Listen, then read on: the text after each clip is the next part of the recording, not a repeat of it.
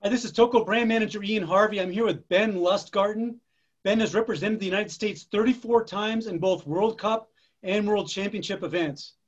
He is the U.S. National Champion 2017 in the 30K Classic Mass Start. He's got 10 podiums and 4 wins on the Super Tour, and he retired from full-time training and racing in the spring of 2020. Although I have to say he's still looking pretty fit. Ben, thanks for being with me. I appreciate it. Yeah, thanks for having me, Ian.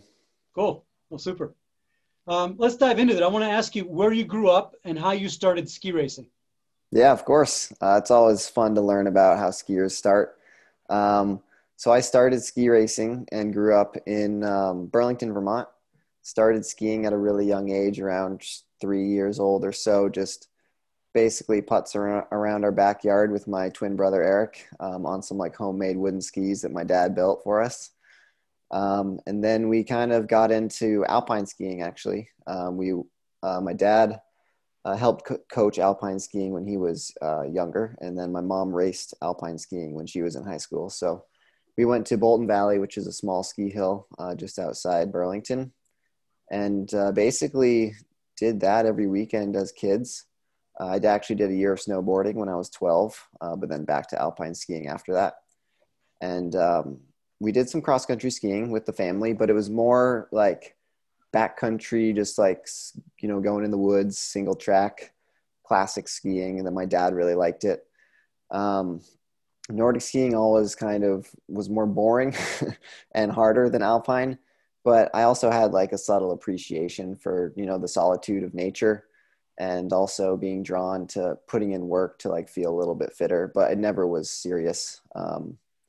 First time I raced was in high school, actually. My brother and I joined the Burlington High School Nordic ski team, actually from the advice of our best friend, Andrew, at the time. So I ran cross country running because my buddy Andrew convinced me to. And then he had a little background in biathlon, and he asked if we wanted to join the Nordic ski team. And we were on the fence, but we decided to do it. So my brother and I only classic skied because that's what I thought cross country skiing was. I didn't know much about skating, never skated before. So I learned how to skate ski on the high school team. And yeah, our first race in high school, I'll always remember it. It was at this venue called Mount Hor in northern Vermont, actually kind of close to Craftsbury. And it was the second or third time I was ever on skate skis. And my brother and I didn't have any of the muscles adapted to, any of the glutes or like any hip muscles that you need to skate. And I remember it was like up for 2K, and then you go to an orange traffic cone, turn around and go down because there was little snow that year. And it was about 0 degrees Fahrenheit, and we didn't know what wind briefs were. So we were not prepared. It was so cold. And I think we just like sat in the van and then just went out to the race. My brother suffered really bad asthma attack. I think he had to drop out like a quarter way through the race. And then I had to stop because my legs hurt so bad, like halfway through the race. And after that, my brother and I were like, Nordic skiing is awful. We should quit. This is not fun. But we didn't quit, luckily, and kept going. And yeah, that's kind of how it started. And then just got a little bit faster later on. And then, yeah, it's just starting ski racing it was funny. Like I used it for training for running, essentially is what I used it for. I wasn't good. Burlington High School was not a good ski team. It was just more about having fun, just like hanging out with our friends. Some of the kids that ran cross country did the Nordic ski team for fun. It was kind of more about like goofing off and enjoying our time together than actually hard training until, junior and senior year of high school when we got more competitive. I also remember our freshman year, we went to J2 / Eastern High School Championship qualifier, which is like the regional races below JOs, or what it's now JNs. And I remember it's like a 2K classic in the morning, 2K skate in the afternoon to try and qualify. And we didn't know how to warm up or cool down. And I think my brother and Andrew and we got like in the reverse podium or very close to it. in both races, and in between races we were eating gummy bears in his mom's minivan to like fuel up for them. It was a mess, but it was fun. So that's how I started. Yeah. Oh, and you got better during high school. Did you also work with the Mansfield Nordic Club when you were in high school? Exactly. Yeah. So as I progressed with running and skiing, just kind of getting a little stronger and maturing every year, I got a bit faster. And then we joined Mansfield Nordic training group, which it was then. And it was only twice a week, Tuesday and Thursday evenings. It wasn't nearly as big or as popular as it is now. And that's kind of when we like started roller skiing, I remember. And it was just like a bunch of really hard workouts, and that's kind of what got us a bit more serious into ski racing. When you were in high school, did you have any special mentors? Anyone that took you under the wing and helped you out? Yeah, there was a lot actually. At Mansfield Nordic, there like Chase Marston and Noah Brottingham, they were great athletes in Vermont, and they raced for Middlebury College actually, and they were both kind of like assistant coaches, and they help provide so much inspiration for us, like being from the same area, CVU area and MMU area. And watching them ski in the winter, we were just like blown away with how fast they could move. And like, they were only a few years older than us. And I remember Noah Brottingham pulled me aside the summer before my senior year of high school. And he's like, Ben, you can win state championships if you keep it up. And I'm like, you're crazy. Like, there's no way I could do that. It just seemed like so far away, but they like instill that confidence. And I did win both state championships that year with the hard training and just the advice and support of them. And also there was Anders Folleras, who was a Norwegian skier. He skied I think for Bozeman in college, and he was in Vermont for a summer too, and good friends with Jürgen Juhl, who was 10K Classic NCAA champion from UVM, a German. And both those guys kind of took us under their wing and trained with us a little bit. And they were very influential. And then, of course, Jake Hollenbach. So if anyone's from East Coast biking, they'll know him, and skiing. He's quite a legend in Vermont for cycling, the cycling community. And he works at Ski Rack and was good friends with Spike. And so he brought me to my first ever Eastern Cups my senior year of high school, and drove me there and kind of coached me with waxing and warm up and mental training and kind of just like balance of life and sport. And he's been mentoring me ever since. I mean, I've been contacting him for advice even this past spring. He's such a great guy, and all these guys have just really, really helped mentor me. And there's many others, of course, all the coaches I've ever had. So It's amazing to me that your first Eastern Cup race was your senior year, because you were pretty quick at that point. Yeah, that was a big change. Our first Eastern Cups were senior year of high school that I went to, and I went to 4 of them, and you needed 4 to qualify. And I didn't do any sprints because I didn't know how to sprint. And so Jake, my mentor, was like, we're going to do 4 distance races, and you need 4 to qualify. And if you do well, you'll make it. And I did well enough in those 4. So it was cool. Wow. Yeah. Where'd you go to college? I went to Middlebury College. Yeah. And you skied in college? I did. Yes. Yeah. How was that experience? It was amazing. Yeah. I was really, really happy to go to Middlebury College. Had Andrew Gardner for 3 years, and then Andrew Johnson for 1 year.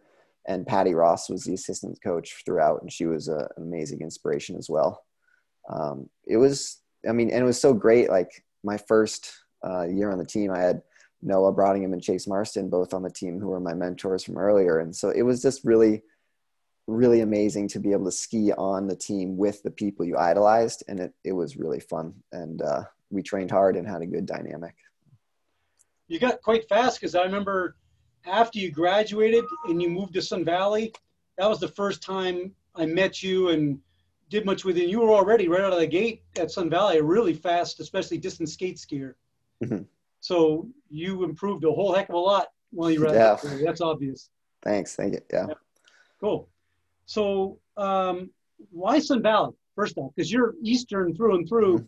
and then you pop up in Sun Valley and the team there. What made you choose Sun Valley? Just want to have a Western adventure, or what? Well, yeah, that's an interesting question. So I picked Sun Valley because I trained in Sun Valley for 2 or 3 summers while at Middlebury College, because Andrew Gardner kind of suggested that, probably shouldn't just stay around Burlington, Vermont. There's not a serious training group based in Burlington. The terrain is not quite as good. And we were honestly getting bored of like running around Burlington, my brother and I, every day. So he suggested Sun Valley. There was a popular training group, college training group out there. Altitude training is also good to mix it up, add a little bit of fitness. And so then I just trained there for 2 or 3 summers and met, with Colin Rogers, who also his dad, Dale Rogers, coached me my junior year of high school. So I had that connection An there. Eastern legend that a lot of people aren't familiar with unless you're from the East, and then you really appreciate him. He is a legend. Yes. Yeah. So were you training with Tommy Smith then in that coach's yep. college summer group? Yeah, Rick and Tommy and sometimes with Colin and the gold team. So yeah, it was great. It was such a great time out there. We had a whole bunch of kids, renting a condo, and they were really fun summers, and we trained hard and we trained a lot. So after that, Colin reached out to me and asked if I wanted to ski on the team, and I was like, absolutely. So yeah, it was fun. Colin's a fellow Vermont boy, of course. Yep. Probably didn't hurt. Yeah, exactly. Yeah. Cool. When you were in Sun Valley training with the elite team, you had some really bad problems with your inner ears and with vertigo. Mm-hmm. A lot of people have issues like that. It doesn't kind of get out. They don't talk about it or whatever. I was hoping you wouldn't mind talking about it and how you were able to resolve it in case you can help someone who might be listening or give them hope at least. Yeah, absolutely. I mean, I hope someone's listening so I can give a little bit of help. But yeah, so I have BPPV, which is benign paroxysmal positional vertigo.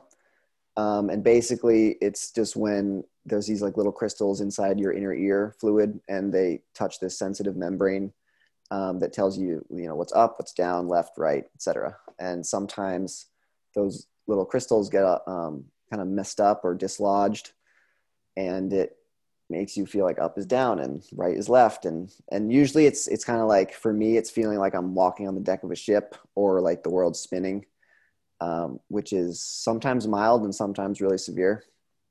First time I got it was sophomore year of high school. We were driving in a van to go to a cross country running race in the fall. And I spent too much time like looking backwards in the van, talking to my teammates. I got like pretty car sick, and then proceeded to like throw up a few times, and then went to the hospital for 2 days because I was so dizzy. I like couldn't stand up or walk on my own. So that was like the first time. And I was like, okay, this is a problem. And then I've been really careful traveling ever since, like looking out of the front window, not reading, just staying focused. So there are common ways to fix vertigo. And one is called the Epley maneuver, which is where someone manually like tilts your head to try to get the crystals to like settle so it doesn't feel like you're spinning. But whoever's listening, and if they've tried the Epley maneuver and it doesn't work, I would suggest what's called the half somersault maneuver. You can just Google it, and it's a way where you can do it yourself, and you just like maneuver your head, and I find it helps it a lot better. But yeah, in Sun Valley, I had a pretty serious bout with vertigo. It was West Yellowstone Super Tour, usually what's the first race of the season. And we like drove in, must have drove, I don't know, however many hours it takes from Sun Valley. And then we did like an evening ski before settling in for the week. And I remember going into the hotel, and you know how they have the little coffee bar and the tea and whatever. And I got a cup of black tea and I chugged it because I was thirsty. And I think the caffeine can be a factor. And within 30 seconds, I had really bad vertigo, and it lasted for 5 days. So I was just like in the condo or apartment thing that we were staying in, just lying in my bed, like trying not to do anything. But luckily I could race the Sunday distance race, but I had to skip the sprint. That whole winter, you were really fighting with that, huh? You were struggling a lot with that. Yeah. Well, I mean, so I struggled a bit with that. I also had several other injuries. I had some knee injuries from a crash the previous winter, and hip flexor injuries. I mean, I had a whole bunch of injuries that year. But yeah, vertigo has been on and off. I I actually had a really bad bout with it in the 2019 Holmenkollen. That was just, 2 years ago, I guess. And you had a heck of a race though, didn't you? If I remember correctly. I actually, no, I had to drop out of that one because of Were you vertigo. doing really well until you dropped out? Um, Not great. Okay, It was, maybe I'm thinking. last winter I had a really good race for Oh, the okay. first time. Because I Yeah. remember you had a really good one. I was the only Yeah. one on TV. Yeah. Okay. But two winters ago, I think it was the smoke. You know how all the Norwegians like cook sausages and all sorts of Yeah. stuff at Frognerseteren? Yeah. I think it was the smoke that triggered my vertigo. And as I was skiing up Frognerseteren, I had to use my poles to like keep me upright. And I kept thinking I was going to fall like into the snow.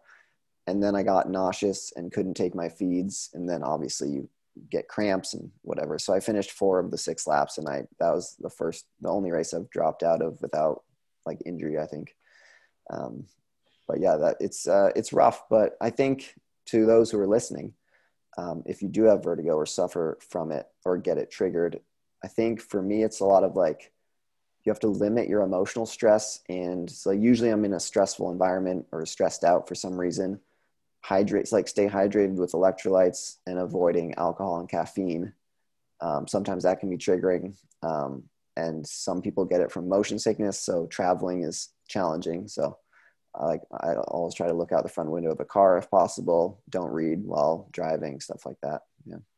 So it's a hard to imagine being in a situation that I've been in and am still in, and that you have been in. And are you still struggling with this at all? No, I mean, I'm pretty careful with it. Like, um, I can be pretty sensitive to when I feel it coming. And Right. then when I do, it's so weird. Sometimes I just feel really sensitive. Like if I turn my head a little bit, it'll be like, whoa. Right. Um, and I try to hydrate with electrolytes and try not to like move my head very much. Um, it's weird. You have to be very careful. Usually I'll Right. have to skip a workout or two, skip a few days of training.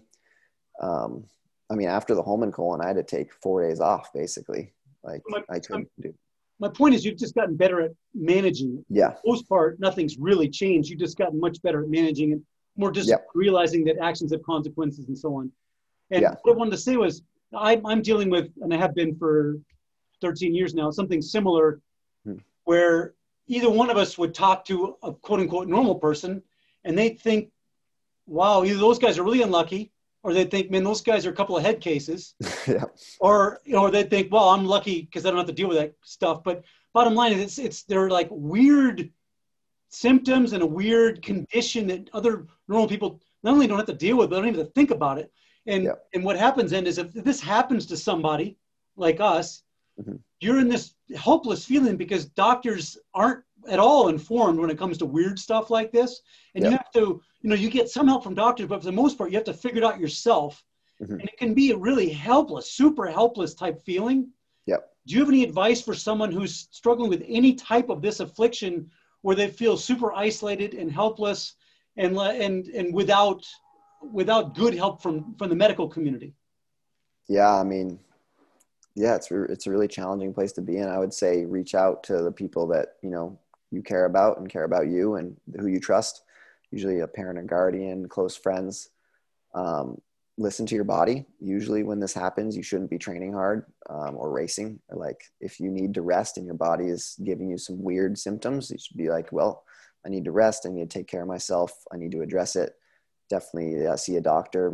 The doctor that I saw, he prescribed meclizine hydrochloride, which is essentially Dramamine, but it doesn't fix vertigo. It's more of a preventative measure. It doesn't do anything. So, Googling, like I Googled it and I actually found the half somersault maneuver from that versus the Epley maneuver. So I don't know. Google can also lead you to a bunch of weird symptoms that you don't have. Have you found a Facebook kind of support site where you find a whole bunch of people who have similar symptoms, have a diagnosis, and then you compare notes with them? I haven't, but I'm sure they're out there. And I'm sure if you have a condition that's not as popular and not as easily diagnosed by a physician, then I'm sure there are support groups out there. And just definitely like look around, don't be afraid to choose a non-traditional route. Yeah. And for sure, also listening to your body and kind of making yourself your number one healer is so important. Like you say, you stay away from caffeine and it helps. Well, what does that have to do with crystals in the ear? Like, what Yeah. the heck? But I the don't bottom know. line is, it sounds like voodoo, but who cares, right? If you're in pain like that, you'll try anything, and you come up with a cause and effect, and they say, okay, if I don't do these things, I feel better. If I do these things, even though it doesn't make any sense, I'm in a hurt Mhm. locker. So, okay, that's what I'm Yeah. going to do and not going to do, And as crazy as it sounds, you have to trust Yeah. the information your body's giving you and go with it, as crazy as it sounds. So thanks for that Yeah. information, because there are a lot of people that are struggling with things that are hard to explain, Yeah. and so I appreciate that. Yeah, of course. Okay, so you switched from Sun Valley to the Green Racing Project and stayed Hmm. with that team until you retired this last spring from full-time racing. Hmm. What was it about the Green team that worked so well for you? Yeah, I mean, there's a lot of reasons.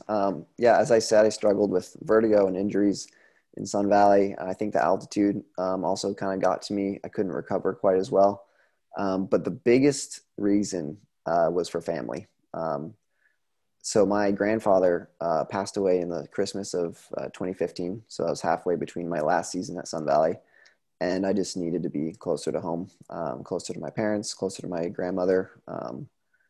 So yeah, it was a really hard time. That was a really hard winter, and at the end of the day, I had the opportunity. As a skier, you can move between teams, um, and I'm from Vermont. It's an hour and a Craftsbury is an hour and a half from my home, so I realized I needed to go home, and it helped a lot. And I think I like being close to home. I have a very good relationship with my family, and it's important to me. So I made the choice to leave Sun Valley and to apply and join the Green Racing Project. Um, and in addition, I think sea level training for me is better for longer periods of time. I think altitude is great for short periods for myself. Obviously, each skier has their own preference, but I think training with Peppa and the sea level was good training for me. So this isn't a loaded question. Yeah. It's an uninformed question. So don't read anything into it. Yep. How did you enjoy having Peppa as your coach? I love Peppa. I mean, I think she is one of the best coaches in the country, if not the world. I really enjoy her scientific approach to training, and her background is she's so knowledgeable. Like, she has a master's in sports physiology, and she also doesn't stop learning, which I think is so key to being a high level coach of any sport. Like, sports change every year. I mean, you've seen technique changes within the past 2 seasons, and she's always learning what they're doing next and then bringing it to us. I mean, we feel like guinea pigs sometimes. She's like testing a new training program every summer on the GRP and sees what works and what doesn't, and she always is learning, always changing. And she's tough. She pushes you hard. And I think she can be like, if you listen to your body and do her training and sometimes back off whenever you need rest, I think you can be the best athlete that you can be. You certainly improved very quickly after switching to the Green Racing Project. Mm-hmm. My trepidation asking that question was, I only saw great things between you and Peppa, and you obviously improved tremendously. But I was told recently that a particular type of man who had been on the team Mm-hmm. could have some big problems with Peppa just because of personality. Certain men have personality conflicts with Peppa, and I saw no evidence of this, which is why I was careful in Yeah. asking, because I didn't want to, ambush. But Peppa certainly seemed to have been a superb coach for you. And Yeah. as far as I'm concerned, everyone who's joined the program seems to have thrived under her. Yeah. Just want to be careful in asking that question. That's where I was coming from. Oh, of course. I mean, I also think like you can have the best coach in the world, and if you have an athlete that likes to train a certain way, it might not work, and vice versa. So, Yeah. I mean, I think it's not only do you need a great coach, you need a coach that works with your training style. And I think I do well when the coach tells me what to do and I do it. And like some athletes have a very individual sense of training, and they know their body maybe more than me, or they know what works well for them. For me, I just like to go out and I'll listen to my body, but then also I trust my coach. And I think that Peppa knows way more than I do about training. And so then I take what I've learned about my body. I mean, I've done a little bit less running workouts because of my injuries. I add a little bit of biking, and then I do her training. And then I think it just works for me. So there's been some publicity recently to the fact that there aren't that many elite, especially elite female cross-country ski coaches in the country. Peppa is very successful and worked very well for you. Was there any kind of change the dynamic in that she was a woman? Or, I mean, I don't know how that plays a role really, but can you, I imagine, was there any kind of negatives and positives to that dynamic at all? I can't really think of any personally. I mean, nothing that like jumps to mind. I've always loved the female coaches I've had. Patty Ross at Middlebury was very influential to me. I mean, I don't know. I think it also depends on people's style, what they look for in a coach. I mean, Peppa is very knowledgeable. She's got a firm grip on what she believes, and she's forceful. She's strong. She's a very strong coach. Like she believes in what she's learned, and I think some people do really well with that. But if they disagree, then it's kind of hard to disagree as well. But yeah, I mean, I don't know. I don't really think of it in that sense. Maybe it's even more powerful that she's a really, really strong woman, and that maybe I just look up to that. And I think it's really great to have a female coach that can bring both male and female athletes to the top of the podium. I haven't talked to everybody that Peppa's ever worked with, obviously, but everyone, and I know basically everybody on the green team and everyone who has been on the green team, and I've talked to most of them, and I don't know anyone who has had a lot of contact with Peppa who doesn't have the absolute highest admiration and respect for her. Not one single person. So I'm a little baffled by some of the, I don't know, the talk that's happened a little bit, that little, it could be an issue and so on, because she seems to be as respected as anybody ever in coaching by those that she has coached. I mean, everyone has a reverence for her and a huge appreciation for not only her work ethic, not only how much she cares, but also her knowledge and where she comes from. She's always playing with things, and she's scientific, and she's enthusiastic, and also she will do anything for any one of her athletes. Yes. Yeah, I mean, she's kind of the best case scenario. Absolutely. Yeah, I mean, that's a big reason why I joined. She pours her heart and soul into the work. She cares for her athletes more than a coach, and it's, I think being an athlete is just a wonderful thing to have as an athlete. Cool. Well, let me switch gears here. In 2019, you did the Tour de Ski. There are very few American men who have done the Tour de Ski, much less, I don't even know if any of them have ever finished it. So you probably know that, but you finished 42nd. Can you tell us about the experience of doing the Tour de Ski? Because this is unique, obviously. Yes. Yeah, it was wild. We started in Toe Block and did, I mean, it was just so cool to be part of the Tour de Ski, their opening ceremony. They had like a big show and introducing the countries and being part of the team that was to do the Tour de Ski. And my goal was to finish it. Some of the skiers wanted to like do a certain race really well, which is, admirable. Obviously it can take a lot out of you. So you want to plan the season. But it was an amazing experience. It was really challenging though. I mean, racing, we raced at Toe Block for 2 days and then traveled, and then raced for a day, and then traveled, raced 2 days, and then traveled and raced 2 days. So it was, a few rest days thrown in there too, but it was an incredible experience and very, very hard. Like I thought I went in feeling very fit, and then I think I might have gotten some kind of, maybe some tiny bug. Like I just felt off that week. But I still continued to race and wanted to finish. And I thought my last race actually felt like one of the better ones. But. So was it more or less the second you're done with your race, you're thinking about getting your body ready for the next race? Yes. Because recovery is so difficult and important. Yes. I mean, so yeah, I guess, I can go into a bit more detail about it. Like you warm up well for the race, especially in the beginning of the week. And then, you finish like immediately, like protein shake or carbs, whatever you can get immediately, short cool down, like quite short cool down, maybe just like a jog. Usually jogging releases lactic acid in the legs easier than skiing.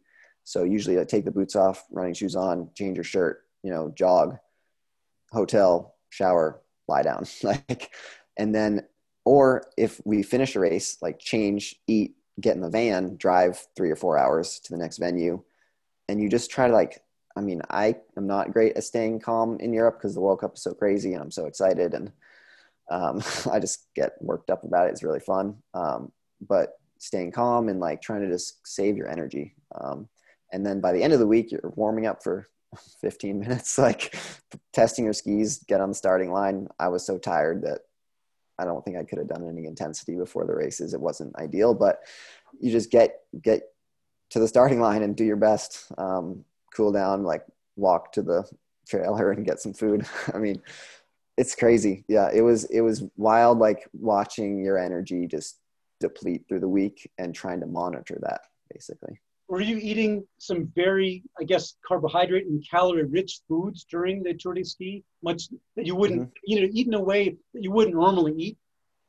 No, I mean, I'd eat like as much as I could, obviously, while, I mean, not like overeating, but definitely eating what I could. It was also interesting, like when we went to Germany for the middle of the Tour de Ski, the food got like heavier and richer.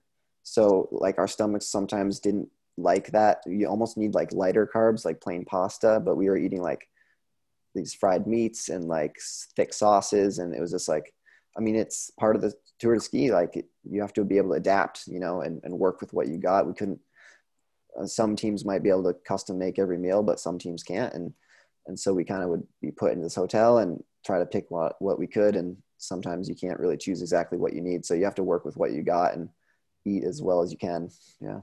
What about hydration? With all that racing, did you have a hard time staying hydrated? Did you have to take electrolyte solutions and stuff like that to hold enough moisture in your body? Yeah, I take electrolytes whenever I go to these big races events, and especially like electrolytes in the morning, electrolytes during the race, after, or in the warm-up bottles after the race. I mean, taking it every day for sure. Absolutely. Yep. Mm-hmm. And in terms of testing skis, did the carefulness deteriorate during the Tour de Ski as you got more and more tired? And, were there things that you kind of focused more on, recovery, things like that? And perhaps after a while, did you focus a little bit less on the pre-race super careful routine, or how'd that work? Well, luckily we had, such amazing wax techs that sometimes they would test it. Like I would be like, I would love to test these two pairs because I know that they're good in these conditions. And then they would do most of the testing, maybe get it down to two pairs. And then I would jump on for 10 minutes and be like, I like this one or this one. Sometimes if it was a really easy choice, I don't have a super large fleet. Sometimes they can test it in 10 minutes and be like, clear winner. And so I'm like, okay, I don't have to worry about it. Cool. Which is really nice actually. I don't love the ski testing routine. Like I don't like overthinking it or freaking out if I pick the wrong skis. I also don't, I know I don't have the best feel for ski testing. I just haven't done it enough. And these wax techs, I mean, they can tell like instantly. It take me 10 minutes to look on the skis and like figure out what I need to do. So I trust my wax techs more than I trust myself. So I'd be like, if you think it's faster, I completely believe you. That's really important. That's great. Yeah. It's helpful for me. And I think for them, they don't have to worry, argue with an athlete about what they think. Yeah. I'll just be like, okay. So. But I guess what I'm saying also is, let's say you were doing one World Cup race that was a 30K skate, for example. Right. The care in your pre-race routine in terms of your warm-up and your ski selection, et cetera, would be a lot more diligent than, let's say, after on your 7th stage of the Tour de Ski, when you're pretty much trying to get out of bed and not throw your back out before the start because you're so stiff and hurting, Yes, that's for sure. Yeah. The ski selection plays less of a role, at least your direct role in that, because you've got bigger fish to fry, Yeah, like it's more about my mental state and my energy, and like the wax techs, luckily that we have amazing wax techs that work very hard. They can deal with the skis and I have to deal with my own, like get ready to race and try to make it okay. You were to do, you're not going to, assuming things continue the way they're going, but if you were to do the Tour de Ski again someday, Mhm. um, would you approach it differently, or is there something that you would bring with you that you didn't have, or, you know, what did you learn that you could take with you for next time? Yeah, that's a really good question. I would go to Europe a little earlier than I did last time. I went this like 6 days before, and it wasn't quite enough to get used to the time and everything. Um, and I would try to approach it much more calmly. I mean, when I go to the World Cup, I get very excited because it's for me. I don't know if I'll ever get used to just how amazing the opportunity is, but I think that that makes me overthink things. It makes me a little on edge. I don't feel quite as grounded, and so I don't race as well on the World Cup. I don't think because of that reason. Um, and I think I would like to stay more grounded, stay more calm. Um, Immediately let go of a bad race, that's something I need to work on anyway. Like in the Tour de Ski, you have 7 races or 6 races or whatever it is in like a week. So if you have a bad race, I mean, you have to let go of it instantly. You can't drag that to the next race. It's always a new opportunity. You never know who's going to get sick, who's going to get tired. Like you have a good day. Some days you feel awful and you have a good day. Some days the opposite. So it's more just about like taking it in stride, kind of just flowing with the race week instead of approaching every race like it's a weekend race, because it's not really the way to do it. You don't have the energy that you do for, one race a week. So you have to approach it a little bit more calmly, I think. Sure, that makes sense. Mm-hmm.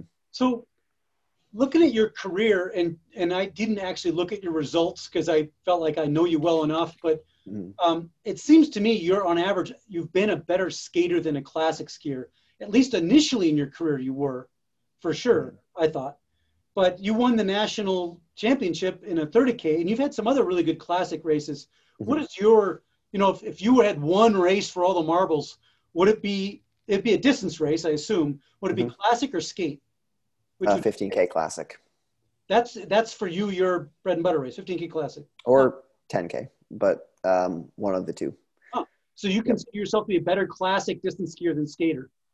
Yeah, I've always been more comfortable classicing. Maybe that's from my years of classic skiing before I learned how to skate. I actually feel like I learned how to skate well in 2017, 2017 with Peppa's, like 1 or 2 years of Peppa's training. I actually like got the hang of skating, but I always felt comfortable classicing. I have developed, I think, skating quite well. The last 2 years, they felt pretty even actually.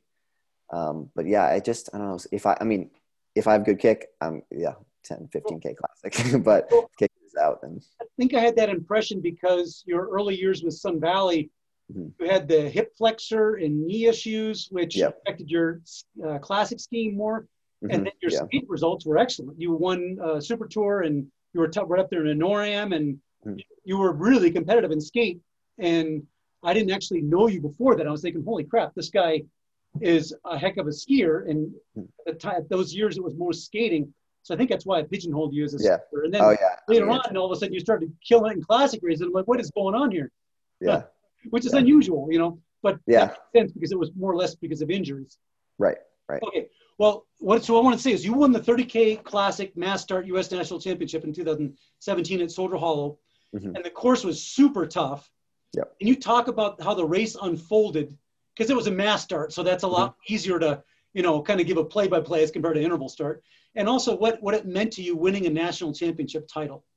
Yeah. I mean, that day was an amazing day. It started not very amazing. I actually was very tired when I started warming up. I talked to Peppa and I was like, I don't know if I should race today. Actually, like feel really, my heart rate's all over the place. Like my effort feels way too hard for the speed I'm warming up at.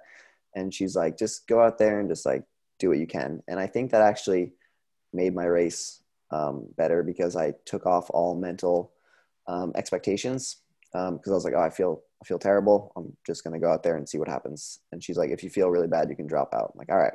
So I get to the starting line, and Nick crushed the skis that day. I mean, that was probably some of the best skis I've ever had. Um, and started, I was bib 14, so I started, I don't know, second or third row, and then we kind of like wind up that first long climb, and everyone's just like looking around and seeing what the vibe is like in the front of the pack, and I try to work my way up to the front 10 or whatever. And we stayed that way a little bit for a lap or two, and then I started to realize there's that top section where you're double pulling flat across to the feed zone. Kind of like, like the top of the course after the first climbing. And my double pulling felt like my skis were feeling really good. And it felt like I was holding back. Like I had to hold back to stay with the pack, which is a wonderful feeling. Like you never have that basically in a race. So I felt like I was like, okay, like I'm feeling really good, clearly. So I don't like to like push super hard in the beginning of 30Ks because I think it's a waste of energy. I don't think it's very smart. It's a big risk. And with how I felt that morning, I'm not going to like trust some good feeling at 4K in. So after 2 or 3 laps, I started to like get myself to the front consistently. Do you remember how long the lap was? Was it a 5K? Was it 6 laps? No, it wasn't 2.5K. It was maybe 3.75. Okay, so you're doing a lot of laps. Yeah, we did 6 laps, I think. Or no, if the math, no, that's not, I don't know. We did a bunch of laps. I think it was like, yeah.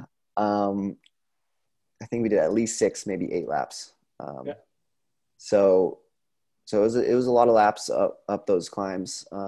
And so I remember I kind of found myself in the front like multiple times, like leading the race. I'm like, I don't want to be leading right now. Like I want to be sitting and resting. And then I don't know, I just started breaking away like a little bit and then would like back off to stay with the pack because I just didn't know what was going on. It was weird. I was like, what is happening to my body? Like it feels so good. And then I realized that like I could actually do something with this. So then David Norris and I actually kind of broke away just after halfway through, and I would push the climbs because my kick was better, but his skis were faster and slicker. So on all the steep climbs, I would like kind of run up the hill on my Clister, and then he would catch me on the downhills. And I was like, all right, so it's a downhill finish, right? So if we're neck and neck, he's going to beat me because his skis are faster. So if I want to win, which seemed possible, I needed to have a gap for that last downhill. And so I think with 2 laps to go, I decided to make a move on that first long climb, and I just kept hammering, and I didn't quite feel like I was maxed out yet. And I was like pushing that red line. And then with like 1.5 laps to go every hill, I was like, I got to go as hard as I can, and built up a gap of, I think, up to 40 seconds. And then went tucking down that last hill, and my parents were there in person, which was amazing. And they were like screaming their heads off, and everyone was freaking out. And I was like, oh my God, I'm going to win U.S. national championships. And then that last downhill, the last 2 downhills, I'm like, please don't fall. Like, please don't crash right now. Just hold it together. And then swooped around to the last like 100 meters, and it was snowing lightly, I think. So there was like fresh snow in the tracks. And so I almost actually face planted because my Clister caught that snow, and I had like stumble and kind of like half striding, half double pulling into the finish. And it was a really special day because I feel like I was quite frustrated the 2 years in Sun Valley. I feel like I never really got the result that I feel like I could have. Like I just thought I had a bit more. And so that day,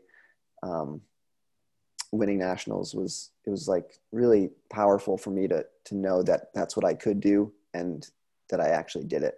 And I don't mean to think that like I'm the best skier in the country. I was just part of a good group of skiers. And on that day I had really good skis, and I felt strong, which I think is how ski racing works. Like unless someone's winning by several minutes every single race, everyone's pretty similar. It's whoever you combine good feeling with good luck, and then you have a good race. And that's kind of what you need to do to win these championships. And obviously nationals only happens once a year. So then the percentage of that happening all in one day is even less.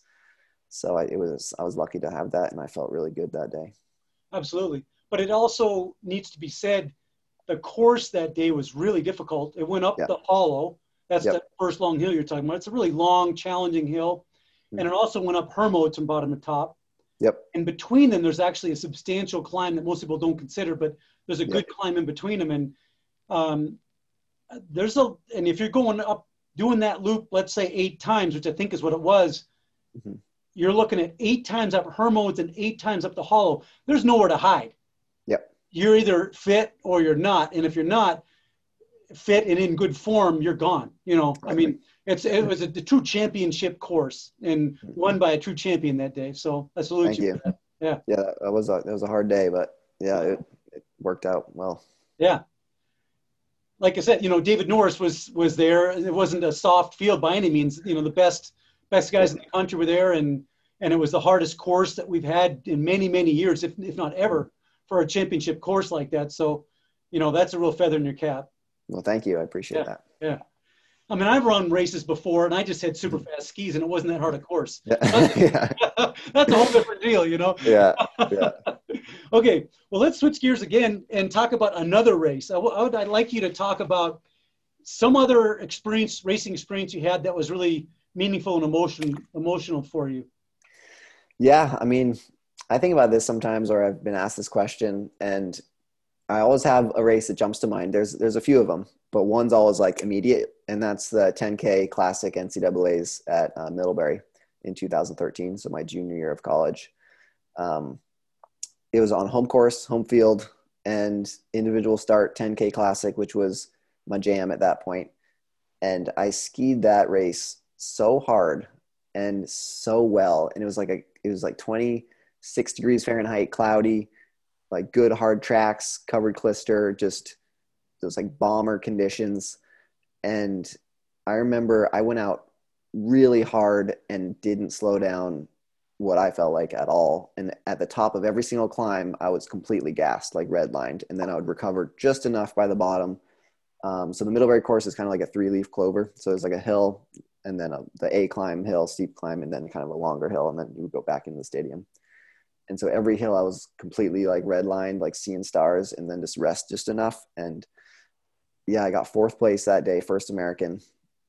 And that was the breakthrough race for my NCAA career. So first All-American, first top 5. And it was a very exciting day. And I remember getting into that, like the last 100 meters, I like had serious tunnel vision, just like a little white spot in the middle. I was like, I got to see that finish line, and then just like throw the boot and collapse. And it was amazing because I didn't think, like all the best races for me, I just didn't think about anything except going like 10 meters, the next 10 meters, just going fast. I didn't think about who I was racing. I didn't think about Scott Patterson, who was the guy I was like focused on that race, or that usually that time of year. I didn't think about the European racers that were supposed to win all the races. I didn't think about anything. I just tried to ski as hard as I could. And ironically, it's actually hard to do that every race. And it happened that day, and it all worked out really well. And I'll never forget that. And every time someone asks me like the best race ever, I just kind of go to that. I just feel like that was a good one. So do you like that course there especially? Yeah. I mean, everyone kind of appreciates their home course when you train on it, you know, every winter for a few years. And I do like the Middlebury course. I haven't skied there in a while, but I really did enjoy that course. I thought it was hard and had good, solid climbs. It was a fair course. Yeah, I liked it. So is that facility still called Breadloaf? Yeah. Mm-hmm. So I'm glad to say that's probably my favorite course to race on in the world. Really? Yeah. Yeah, it's a good course. Tailor-made for me. And the times that I've raced there, it was my kind of snow, fast corn snow. Nice. I've always been really good in fast corn snow. I'm Easterner through and through, even though I've lived in the West forever. Yeah. I grew up on fast corn snow or slush or whatever. Mm-hmm.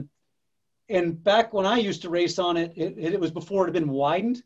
So you have these long, kind of stair step, kind of gradual, like there's skiable climbs, which I really appreciate. I like those much better than just a wall, you know? Right.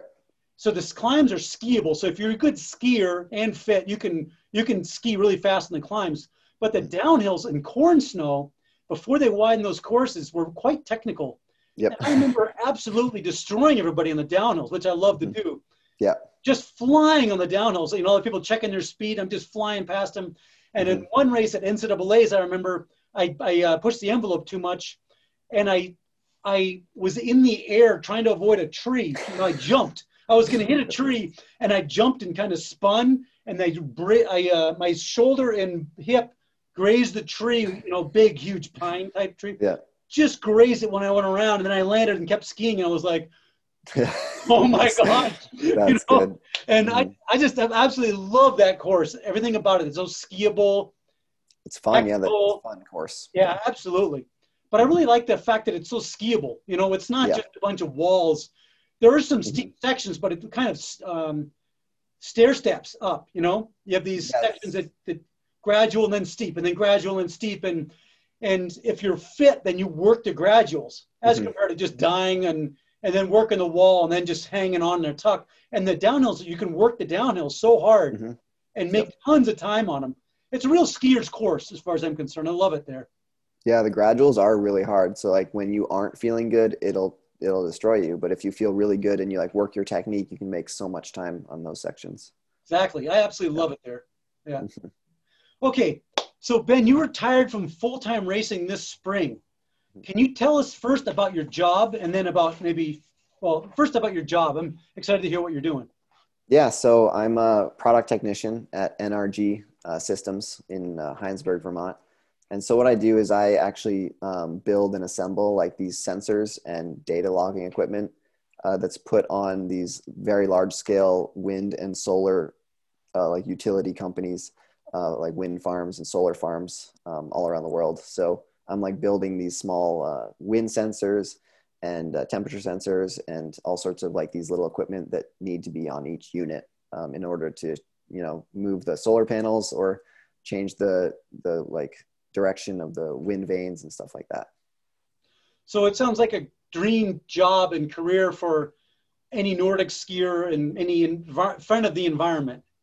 Yeah, I wanted to work in renewable energies for as long as I can remember. I just feel like, I mean, energy is a massive problem for the human race basically in the world right now. So I think that switching to renewables is a great way to fix that problem. And I just want to do what I can in the renewable industry. And NRG is a really reputable company in this part of the state. And my cousin's fiance works there. So I think he was an engineer for them for a few years and he spoke very highly of them. So it's a dream for sure. I'm really glad that I could get a job there. And Heinsberg is just outside of Burlington, so you haven't had to kind of uproot and leave your home base. Right. Exactly. Yeah, cool. I imagine it's rewarding and also super motivating to work in a career field like that where you feel like, well, your values align with what you're actually doing.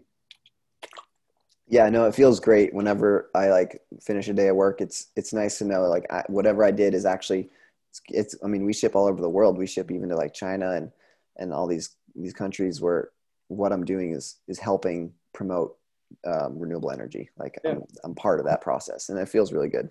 Yeah. super. Well, here I have a couple questions for you. First is Mhm. you have 32 World Cup starts and 2 World Championship starts. What this means to me is you are an experienced and elite World Cup competitor. You know, that's some pretty good experience there, and they don't pick anybody to go to the World Cups and World Championships. So, you know, you're elite, very, very elite.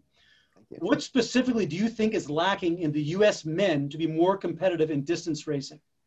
Yes, that is a very good question. And that is something I've thought a lot about. And I've talked to my teammates and my competitors, both on and off the World Cup, and just like looking at the whole situation, being like, why can't the US men be super competitive?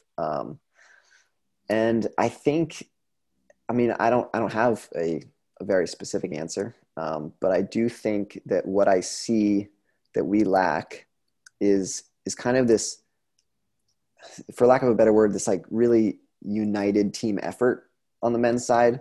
I mean, I look at the women's team and what Matt Whitcomb has done, and the women's team is amazing and it's inspirational. I think we need to learn from it, but it's kind of the nature of the beast as well. So you have all these elite teams, right, with all these very talented athletes trying so hard to get these very limited number of spots, right? So we're competing against each other.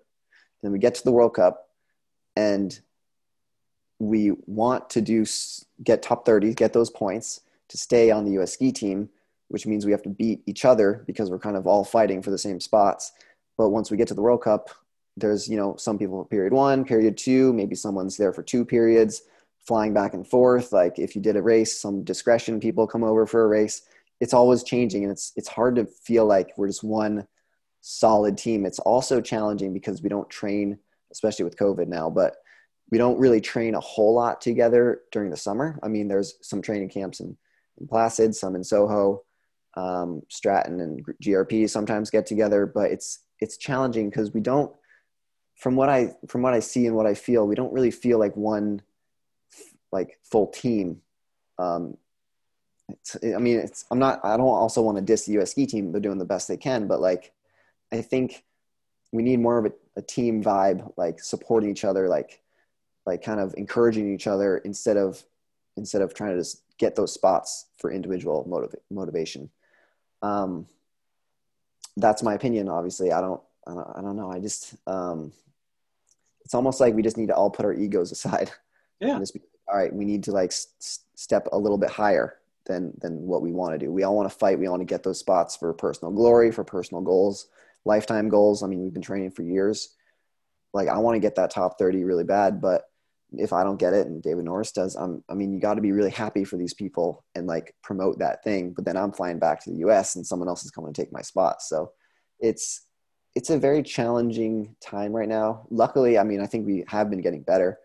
We're getting, people to start to crack that top 30. David Norris was a consistent top 30 last year, which is awesome. He made the jump from 30s, 40s, 50s, where a lot of us are domestically. And he was like, boom, in the 20s. It's so great. Like, he made the jump we've all wanted to do. And I think that with all the young skiers doing really well, I think in the next few years, we're going to see many more men in the top 30. I agree. Yeah. So how old are you? 28. Okay. So here's a tough question for you. Yeah. A follow-up. I asked David Norris that same question. This is the same David Norris you're talking about. He's a top-rated U.S. distance skier currently. He's got something like 15 top 30 World Cup results, so very accomplished. He commented that because it takes so much longer for an athlete to achieve a high level in distance due to the need to absorb the training over the years as compared to sprint. There's more of a need to absorb training over the years and train many hours over at a high volume for many years before you can really get the payoff.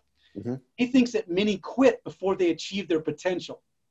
Yep. I think that is another answer for sure. Absolutely. So that, here I am talking to you. You're one of the United States top distance skiers the last number of years. You were actually qualified to race World Cups for this coming year. You're only 28, which means you're at your peak traditionally in cross country. Yep. And you're retired. And so that's what David's opinion was. Not to discount your team dynamics thing. I think there's something to that too. But what do you think about that? I mean, I think it's true. I think, I can bring in a few more aspects of what I'm thinking about this. Like, it does take so long to do. And we're in a culture in the United States of America where skiing is not even on the radar to like the national culture. So we're doing a counterculture sport. And it takes so much dedication and effort and finances. Like, it's hard to keep funding your own ski career, especially if you don't have the support. Then like, you have to join the team, like the GRP or a team that supports you. And then you have to sacrifice so much to do that, like not spending time with friends and family, not accumulating wealth with a career or work experience. I mean, some skiers can do both, which is fantastic. But it's not super common. And it's a very challenging thing to do. And you see only a handful of like 10 skiers that can keep doing this for years and years and years. And that is what it takes to be a great distance skier. And it's very hard to do that when the culture you live in, the ski culture is great, but it's very small and very tight knit. But maybe in it's hard to do that in a culture that doesn't support long-term distance skiing like Norway or Sweden or something like that. I was in the U.S. ski team starting in 85 and went all the way through, switched to biathlon, went all the way through 95, and then I retired from full-time going for it. That's only 10 years. Mm-hmm. When I retired, I was national champion, racing World Cups, doing decently, growing in the sport, continuing. And I just felt the need, I got married. I felt the need to kind of move on and start the next chapter of my life, even though I've got a huge passion for ski racing. I mean, without bounds. So I understand where you're coming from. It's not like retiring at 28 when you're possibly at the peak of your, you're still absorbing training and you've got a few years of your peak years. There's nothing wrong with that. It depends on what you want to do with your life, Right. But we're talking about ski racing. So I think that does contribute to us not perhaps being at the level of other countries, because the other countries have a support system in place to let people mature enough to stay with it long enough so they absorb the training and then they hit those levels, Right. Yeah, I'm with you. So Ben, I've seen you videos of you doing roller skiing intervals and looking quite good. I think you're probably quite speedy. I was surprised to find recently that you were on the list for this winter's Lillehammer and Davos World Cups. You were pre-qualified and also tentatively committed to go to those races. Yes. And then I asked you about it, and then you said, actually, this was, I think, 1 week ago, you said, actually, I just took myself off the list. So this is unusual for a person who retired from full-time racing and has got a demanding, exciting job and starting this career in renewable energy. And next thing you know, here you are doing roller skiing intervals in your neighborhood, which didn't look like really good terrain to me to prepare for the World Cup for. And you were tentatively planning to go to Lillehammer and Davos for the World Cups. That's pretty cool. You obviously still got a competitive fire and a love for cross-country ski racing. Yeah, I mean, it's challenging. So, yeah, I did decide to end full-time skiing this past spring, and that was a very, very hard decision. But I still want to like hold on to that fitness and that strength, and I do enjoy pushing myself really hard, which is why I lasted, I guess, 6 years in pro skiing. But yeah, I've been trying to do intervals, not consistently. I actually jumped in to do an interval workout with the Green Racing Project this morning and got destroyed, as I expected. Those guys are very fast. But yeah, I really wanted to go to the World Cups this fall. With COVID, it just wouldn't have worked out with work and quarantining, coming back, and et cetera. But it's hard to say no to those World Cup starts. But I don't know. I really want to keep trying to push myself and to be as fast as I can, be as strong as I can. I don't think I'm ever going to lose that desire for pushing myself more. Yeah. Cool. I'm the same way. And there are plenty of opportunities to go out there and bash your head against the wall in a race. Doesn't have to be in the World Cup. Yeah. Marathons, Eastern Cup races, whatever. Yeah. Yeah. And as you get older, you get more competitive, more competition. Yeah. I don't feel like I need to go to Europe to get my ass kicked. I can do it. Right. Okay. I got a question for you. You bike race at a very high level. Just mountain, or do you road race as well? Just mountain bike racing. Right, that's what I thought. You've ridden for the ski rack in Burlington, Vermont for many years. My first question is, what role does bike racing fill for you? Are you close to as passionate about bike racing as you are about ski racing? Yeah, that's a good question. So I got into bike racing a few summers ago for fun, and I just like to mountain bike a lot. I use it for cross training because I get injured if I run too much. So I know adding biking will like alleviate those injuries and let me train without having to rehab anything. And it's just really fun. I think biking is way more fun than running. So, I think running has an important place in ski training as well.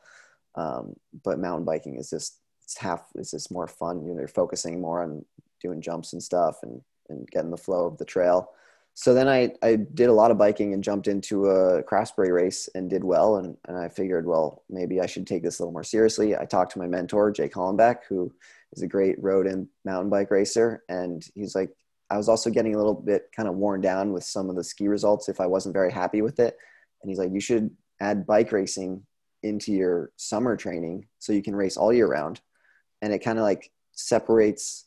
You don't put so much stress and energy just in ski racing and ski results. If I add like another season of racing, it mixes it up and it adds a little bit more change into a very monotonous routine. So I got a race bike and tried to race for Specialized and Ski Rack.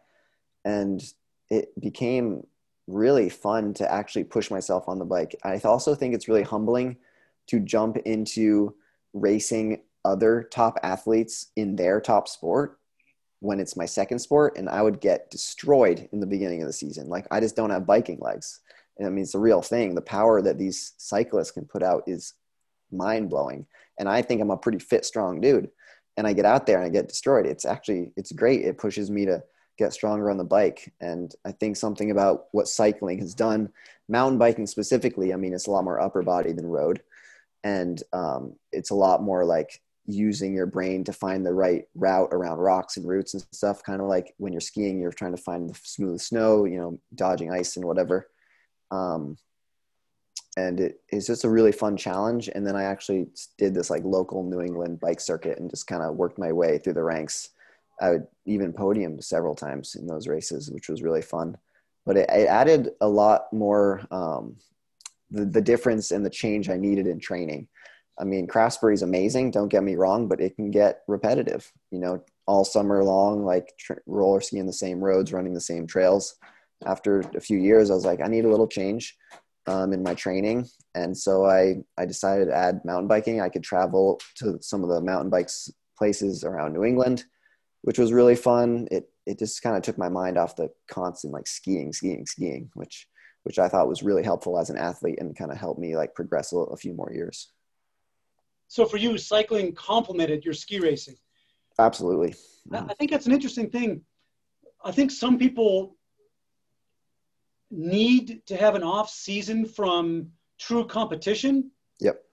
And if they do compete a bunch in the summer, let's say they're doing a running race series or bike racing series, they would be tired in the winter, whatever reason. Yep. And other people like myself and like you, I'm happy racing in the summer and in the fall. And then I just need a little break and then I'm ready to race in the winter. And it seems to complement it. And it seems to like to be kind of almost like a professional year-round trainer with a couple months of racing in the winter. That doesn't really jive well with me. You know, I'd much rather have a more like 2 racing seasons where you're more stimulated and, you know, you're an elite level and there's, I don't know, it's somehow more stimulating than just kind of training 8 months a year to race for 3 or 4 months a year. Yeah, and that puts a lot of pressure also on skiing. Like if you train 7 months a year just for skiing and then maybe you have a few bad races, I mean, that mentally and emotionally hurts because you kind of identify yourself more as a skier.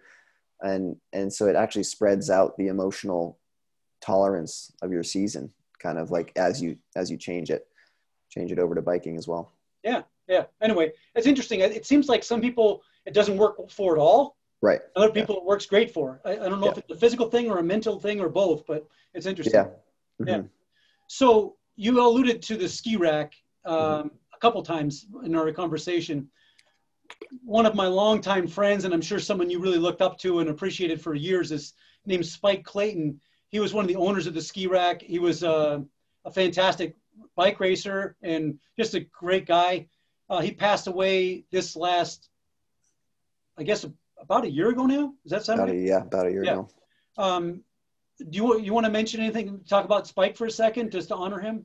Yeah. I mean, Spike Clayton was not only an amazing guy all around, but like what he did to the community was really powerful. He hired me and my brother for our first real jobs at Ski Rack back in 2010 or so. And then I go to Ski Rack for everything. And it's more than just like a shop, but he's built, like I said, this community of like-minded people that use sport and love sport to like interact with their environment. And Ski Rack's been voted the best sports shop in Vermont like 10 years in a row, or I don't have the stat, but a lot. And it's nationally renowned. And the people that go there are lifelong customers. It just creates like this friendship and this community feeling in not only Burlington, but like Vermont or New England as a whole. And he kind of like spearheaded that. And he was just a really amazing person. And we all miss him very much. It was great racing for him, racing for Ski Rack. And I always felt good, like emailing him, like, I had a great race. Like, thanks for the support. And I know that it was just great to have that relationship with him. Many years ago, I also mountain bike raced on the Ski Rack team. Yep. And he was one of my teammates. And I had a blast doing that with him. And I got to know him real well. And then that was before I was in the industry, anything like that. And then I was a full-time athlete at the time. And then I visit with him at length every year, either at the Outdoor Retailer Show, the ski show, or somewhere else regionally. And we visited every year, and a lot of our talk wasn't just business, or it wasn't Toko, but, you know, I would ask him, he would walk the show and I'd say, so what'd you see? And he'd come back with some macro level observations, you know, which I really appreciated because I never got to leave my booth, you know. Right. And the last few years, he would come in and he would talk waxing exclusively for the most part because his son was on the UVM rec team, I guess is maybe the way to put it. And Spike would go to all their events and wax for them. And he was always talking to me about waxing and asking me for waxing tips and not only getting fast skis, but how to do it without spending a ton of money quickly and easily, you know, efficiently. Yep. And I love talking with Spike. And every time the last bunch of years we'd visit, he was talking about waxing for his son and all how much of an absolute blast it was for him. And we'd also donate hats for the team because, you know, it was Spike. So of course, right. Yeah, of course. It was just great. So yeah, I'm going to miss him a lot too. And we've had a long history, but I know you also had a long history and you missed him. So yeah, he's a great guy. Had to bring him up. Yeah, of course. Okay, back to training a little bit. The notion of a magic bullet workout, which in my opinion is kind of like a workout that kind of, if you do that one workout really well, you know you're going to be ready for the winter. The notion is kind of a false notion. Of course, there's no such thing. But that said, there are key workouts that bring a lot and that are different for each person. I'm curious if you've got something along those lines where you know you do that real well, you're quite well prepared for the coming winter, kind of a key workout. Yeah, absolutely. I know of a lot of athletes kind of have those workouts. I don't have one that specifically sticks out to me, but we do several roller ski time trials at Craftsbury, and I know that usually my time goes down in the fall versus the summer, which always feels good. We do, you know, specific intervals like 12 by 1 minute L5 or, you know, 6 by 4 minute L4. But it's funny. I don't have one workout. It's generally, I just trust Peppa's training so much that I know after the first year on the GRP, like I know I'm going to be fit in the fall, but it comes from the training cycle that we do. And I guess it comes down to like hard uphill roller ski workouts. And generally, if I feel like really quite fit on those hard uphill roller ski workouts, I know it's going to be a good winter. So. For sure. That's a very common one, of course. But I can tell you, looking in into the what's it called? The ball that you look into the future? The 8 ball or something? No. Yeah. Okay. 8 ball, whatever. You know what I mean? Looking at 8 ball, I can tell you as you continue to age and train less and work more, you are going to have a magic ball work, a magic ball. I will. Uphill roller skiing intervals. Yeah. But as an elite athlete, that's, you know, you got to have more balance and variety. But as a master blaster, that's the go-to workout. Yeah. And if you do well on those, you can feel pretty good about your fitness and preparation. Right. Okay. So Ben, you always, as an elite athlete, you've been extremely strong. I think especially once you got to a green team, the Green Racing Project, extremely strong. I've seen you ski very, very, in a very powerful, strong manner. You're solid as a rock, but I've also seen you do some strength exercises that are really impressive. So I want to ask you about strength training. In my mind, strength training is probably the one aspect of ski training that has changed the most over the last 20 years and continues to change. I've seen you do some amazing things. Can you give me some specific thoughts on strength training and make some recommendations? Absolutely. Yeah. I've always been interested in strength. Just like being a strong athlete, it helps like prevent injuries. Just makes you feel more powerful. You can ski efficiently with strength. When I got to the green team, Peppa's technique that we learn is more strength based than just like a light endurance base. So obviously you need incredible endurance to be a cross country skier, but the specific motions we do are very strength based, which I find works for me and my body quite well. And so I added a lot more strength when I started on the Green Racing Project. And then me with my teammate who was on the biathlon team, Mike Gibson, he was also very interested in strength, and we learned a lot. I did a lot of research on fundamental strength movements, like your back squat, deadlifting, like very simple yet fundamental full body movements, I think is what made me such a strong athlete. I don't do a ton of ski specific strength. I actually do a bunch of like full body strength exercises that work kind of everything.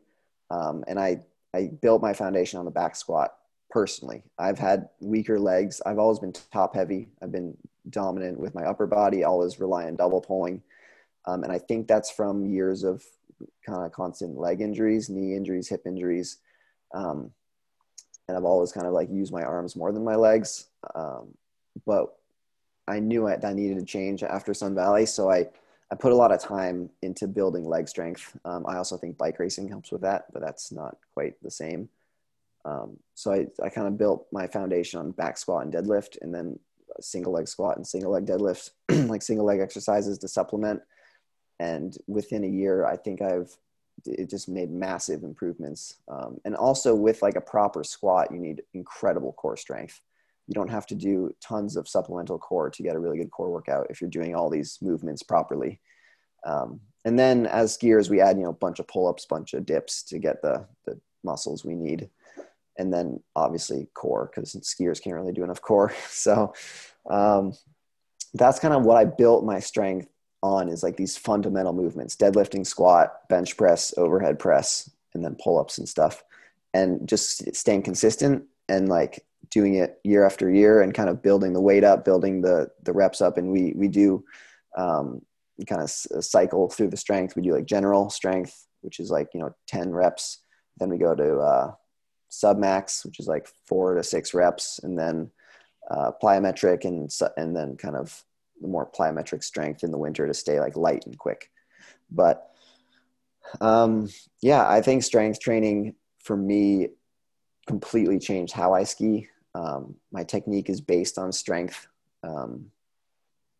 And I think it's interesting though. I have noticed that in the past 2 years, I've noticed that skiers seem to be getting leaner especially for the male skiers.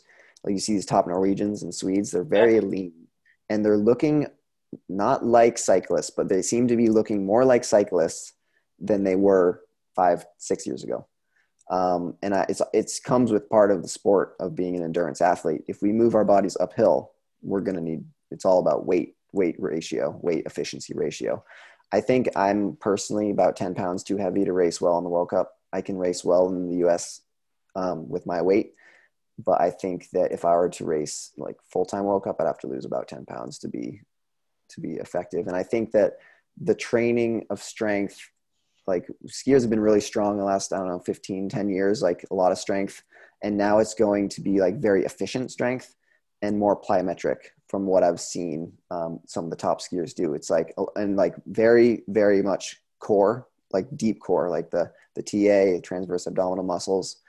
And also kind of the connection from like lats to your knees, like all those core muscles, but also like plyometric jumps. I think they do, I don't know like specifically, but I do think that a lot of the top skiers do lots of weighted plyometric jumping to add like these springy, strong, yet very efficient muscles. So you can be powerful over an extended period of time. So I don't know, if I were to continue full-time racing, I would probably move a little bit away from heavy squatting and deadlifting and more towards like weighted like jumps. But I also just really I like weightlifting personally. I probably am a little too heavy, but I enjoy it. And I think it makes me feel confident. So that's kind of my view on that. I completely agree with your assessment of what a lot of top World Cup skiers are doing and what direction strength seems to be heading in. I completely agree with that. Yeah. And it is interesting if you look at a lot of the top sprinters in this day and age, how they're not just lean. Of course, all the skiers are lean. You're lean as heck, and you're talking about losing 10 pounds. They're slightly built. They're super strong, but they're slightly built. They're wiry. Yes. Yeah. And that's a far cry from how it was a few years ago. Like Matthias Fredriksson comes to mind, for example. I mean, there were some linebackers on this lined up for sprints. And Yeah. those days have changed. I mean, there's some big people out there still, but generally speaking, to be at the tip and the absolute winning end of the race, you have to be super not well. I guess light is the right. Yeah, I mean, efficient, strong, and light. Absolutely. Yeah. So what common mistakes do you see in strength training, or what opportunities that do you see that are not taken advantage of? Yeah, I mean, I'm going to start this off by saying I'm no expert and I'm not trying to coach anybody else. Close, yeah. You're pretty But thank you. But I do think, I guess like looking younger, I never lifted weights until I went to college. So I think I missed a lot of years of getting that base strength in. And I think that if kids start strength training early, like fundamental movements, like I was saying, like squat, deadlift, overhead press, bench press, like very simple movements, but they require a lot of coordination and technique. Like I think you need to research technique so much. I mean, people care only about the numbers they put up, and it's, especially if you're a high school or college kid, especially male, like it's going to be much worse. The ego is going to get in the way. You want to, look impressive or whatever, but it's all about just proper technique, because like you can lift more weight, but you're not doing it right. And then you're firing all the wrong muscles and your brain's trying to train different muscles to work when they shouldn't. It's all about targeting the muscles you want in the way you want them, and to not worry about weight. And I think that that's probably a mistake that it's not only for skiers, it's probably for anyone in a gym. Like it's hard to do when you got to lift lighter when you want to lift well. So for sure. What about Olympic movements? I mean, I haven't done any like clean and jerking or snatching. I don't have quite the flexibility or the training to do that. I really wanted to, but I just never had the opportunity to fit it into my strength program. I didn't have quite the time, I honestly don't have the flexibility to do some of those Olympic movements. But I think that's interesting. It adds explosiveness to the fundamental movements, which I think could be really good for skiers. Yeah, I think that could be good. It seems like basic power is very important, of course, Mm-hmm. but then on top of that, the speed of movement, explosive movements, velocity of movement is very important.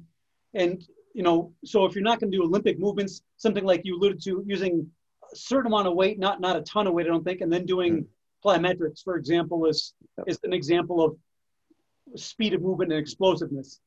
Yeah, and we do, like like med ball throwdowns. Those are explosive. Right. Like you could put a weight vest on and jump up a hill or something. I mean, stuff like that where you add a little resistance, but you try to be very explosive without injuring yourself, I think is really good. Right. Yeah. Okay. So let's switch gears. I've been the Toco glove designer forever.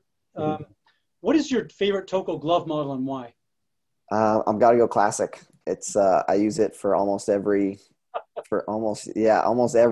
I've actually been leaning more towards the Thermo Plus recently and the Thermo Race, but I don't know if when I'm getting older, like I feel like my hands are getting colder, but it's before that, it's always been the classic. And the reason for that is I like to keep my straps really tight, so I don't like too much material. Some people, have different preferences on that, but I keep my straps like just tight enough so it doesn't pinch the skin between my forefinger and thumb. So the classic is like enough of that material on the palm where it's thicker than the Profi, because the Profi is great, but I don't know, I kind of like a little bit more cushion for my hand. And then it's like that windproof backing, so you don't have to worry about the wind chill, and like not a lot of insulation for the back part of the strap. And the size 9 fits my hand really well, so there's none of like the gaps and stuff in between the fingers. It just feels good. They're also super durable. I still have classics from like my first year on Toco. So the reason I laughed when you said classic, which is great, the classic's a fantastic glove, but the reason I laughed is you were the reason for the Thermal Race. Yeah. You said, hey, I want something with insulation on the back of the hand, nothing on the palm, no insulation whatsoever, et cetera, et cetera. And I came out, and it's been a very successful model, and I guess it's my favorite overall glove, bar none, hands down. So it's a little ironic that you said classic. Yeah, I know. Classic's a fantastic glove. Yeah, they're both so good.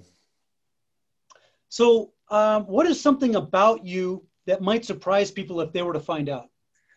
Yeah, I mean, I know that the people like my close teammates and friends definitely know this, but a lot of people don't. Like, I really like unhealthy food.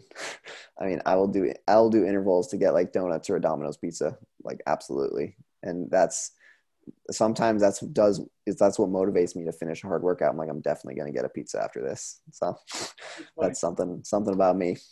Here's something that might resonate with you. Back back a long time ago when I was training hard, um, I used to try to add variety to my training. So I would add a I did a 2 hour freestyle swim once a week. Thanks. And to motivate myself, I would buy before I went, I would buy 2 pumpkin pies. Oh, And nice. when I was done with my 2 hour freestyle swim, well, I wasn't a swimmer, so it was, blood and guts. Yeah, really And hard. I would sit down and eat 2 pumpkin pies. That's awesome. And it was Yeah, awesome. Yeah, it was great. yeah, And if I didn't eat those pies, I would have gotten too lean. I mean, that was a right. freaking brutal workout. Yeah. Something I didn't give you a heads up about, so I'm not sure you're going to have an answer for me, but what is something that you know now that you wish you had known when you were 18? Yeah, that's a good question. The first thing I can think of, or not more wish I knew or wish I learned is, does that work? Like what I learned, or I guess? That's what basically, what do you know Yeah. now that would have been really useful to you to have known when you were 18? I wish I was able to let go of bad races or like to know how much that would affect me. Hmm. Um, People that know me well, like I beat myself up relentlessly after a bad race. And it's partly my ego and just like I just get so frustrated and I kind of let it like I let the race result kind of create my own identity, which is really unhealthy and really not productive at all. So I wish I learned and practiced letting go of bad races and not letting it kind of like I did like create my identity. That's what I wish. Absolutely, I've wasted hundreds of hours just like being disappointed about bad races, and it doesn't make you faster. It makes you And slower. actually, it also uses a tremendous amount of energy, doesn't it? It's exhausting. Yeah. Yeah. That's a super important point. I'm glad I asked that question Yeah. because I don't think it would have come out otherwise. And um, a lot of people listen to these podcasts, so I'm hoping that some people will listen to this and then make an effort, a conscious effort to fix Yeah. that, because that's a big problem for a lot of I mean, people. I think if I would tell any young skier anything, it'd be like learn how to let go of bad races. It is awful. And I mean, a big reason of why I wanted a ski race is obviously I want to win. Like I want to do well. And my ego just got really strong when I was in my teens and 20s, probably like without me even knowing it. As you get better at racing and get better results, your ego kind of gets involved with the results. And so, and then sometimes you can't really separate it. And so when you have a bad race, you feel like I don't know, you just feel really bad about yourself. And Yeah. if I could just separate that result, then I think that I would have been faster and probably could have raced longer even. I think there's two aspects of this too. There's one, which is the bad race, which Right. ticks off, Yeah. pride or disappointment, frustration. But Mm-hmm. there's the other aspect that I think it scares a person to have a bad race because it means you're headed in the wrong trajectory. Mm-hmm. And and I think it's an important skill to be able to learn from a bad race, take what Mm-hmm. you need to take from it so you adjust your trajectory without dwelling on it and using up all this negative energy and Yeah. thought process. And that's a really important skill to learn. Yeah. And it is a skill for sure. Cause like I've researched how to do this. I've meditated on this. I've journaled about it. Like I've done work on this and it is a skill because there are times where I just cannot get myself out of that bad space. And I think some athletes do this really well. And those athletes can race a lot longer, I Yeah, think. I Yeah. agree. Mm-hmm. And if you don't do that to yourself, you have more energy, more positive energy, which Mm-hmm. I truly think that contributes to good races, Absolutely. positive energy Yeah. 100%. and of health. Yeah. I think a bad race, you dwell on it, can lead to sickness very easily. Mm-hmm. Yeah, I mean, there's a lot more to this. That's a serious problem for a lot of people. I'm really glad you mentioned that. Yeah. And then, how to kind of resolve it. Mm-hmm. Okay, last question, I think. Do you have a mantra or philosophy that can be summed up in a few words? Yeah, I have a few, but the number one is never give up. It sounds cliche, but I tell myself that during any super hard interval session, really hard race that I don't want to finish. If I'm having a really bad day, I'm just like, not giving up. Like, I don't care if I come in dead last by 20 minutes, I'm gonna finish, unless obviously I have really bad vertigo or an injury. But like, I don't know. I just My grandfather told me that a few months before he passed away, like after a dinner that we had with them, and he's like, Benny, like, never give up. You got to keep going. And so that's something that, yeah, that I'll always think about. That also really made it hard for me to end my career, because I didn't know, like, when is it okay to leave skiing, and versus the never give up, because, like, I mean, if I never give up, I'm going to ski forever, but you can't do that. So that's a different kind of conversation. But Well, not and really, then actually. I don't think yeah, really, because I believe you are going to be a ski racer and a skier for life. yeah, So, you know, I don't think you're that's true. giving up. You're just shifting gears. But I mean, look at you. You're ready to go to the World Cup right now, Yeah, and you're going to yeah, be in 10 years. You're going to be looking for a fight, quote unquote. You know, a ski yeah. fight. I mean, that's you're not giving up by any means. Hmm. Yeah. Yeah, but yeah, there's a bunch of mantras like that. I mean, staying positive, always positive self-talk, like, is a real thing. If you had a microphone inside my head, it'd be like, come on, Ben, you can do this. Like, for a lot of my best races, it's just like being like, I got this, like, I can do it. And it sounds funny, but it works so well. Yeah. Hmm. I don't know, stuff like that. All right. Yeah. Well, you still happy about being a new member of the Toka Tech team? We'll see what this winter brings, but Yeah, I'm really strong excited. part. I I admit I don't know a lot about waxing, and it's something that, as a pro skier, we can be very grateful to have wax techs, but we also don't really learn. So I'm actually really excited to learn more about waxing and be part of the Toko Tech team. So This winter, we're not going to be able to do our West Yellowstone get together.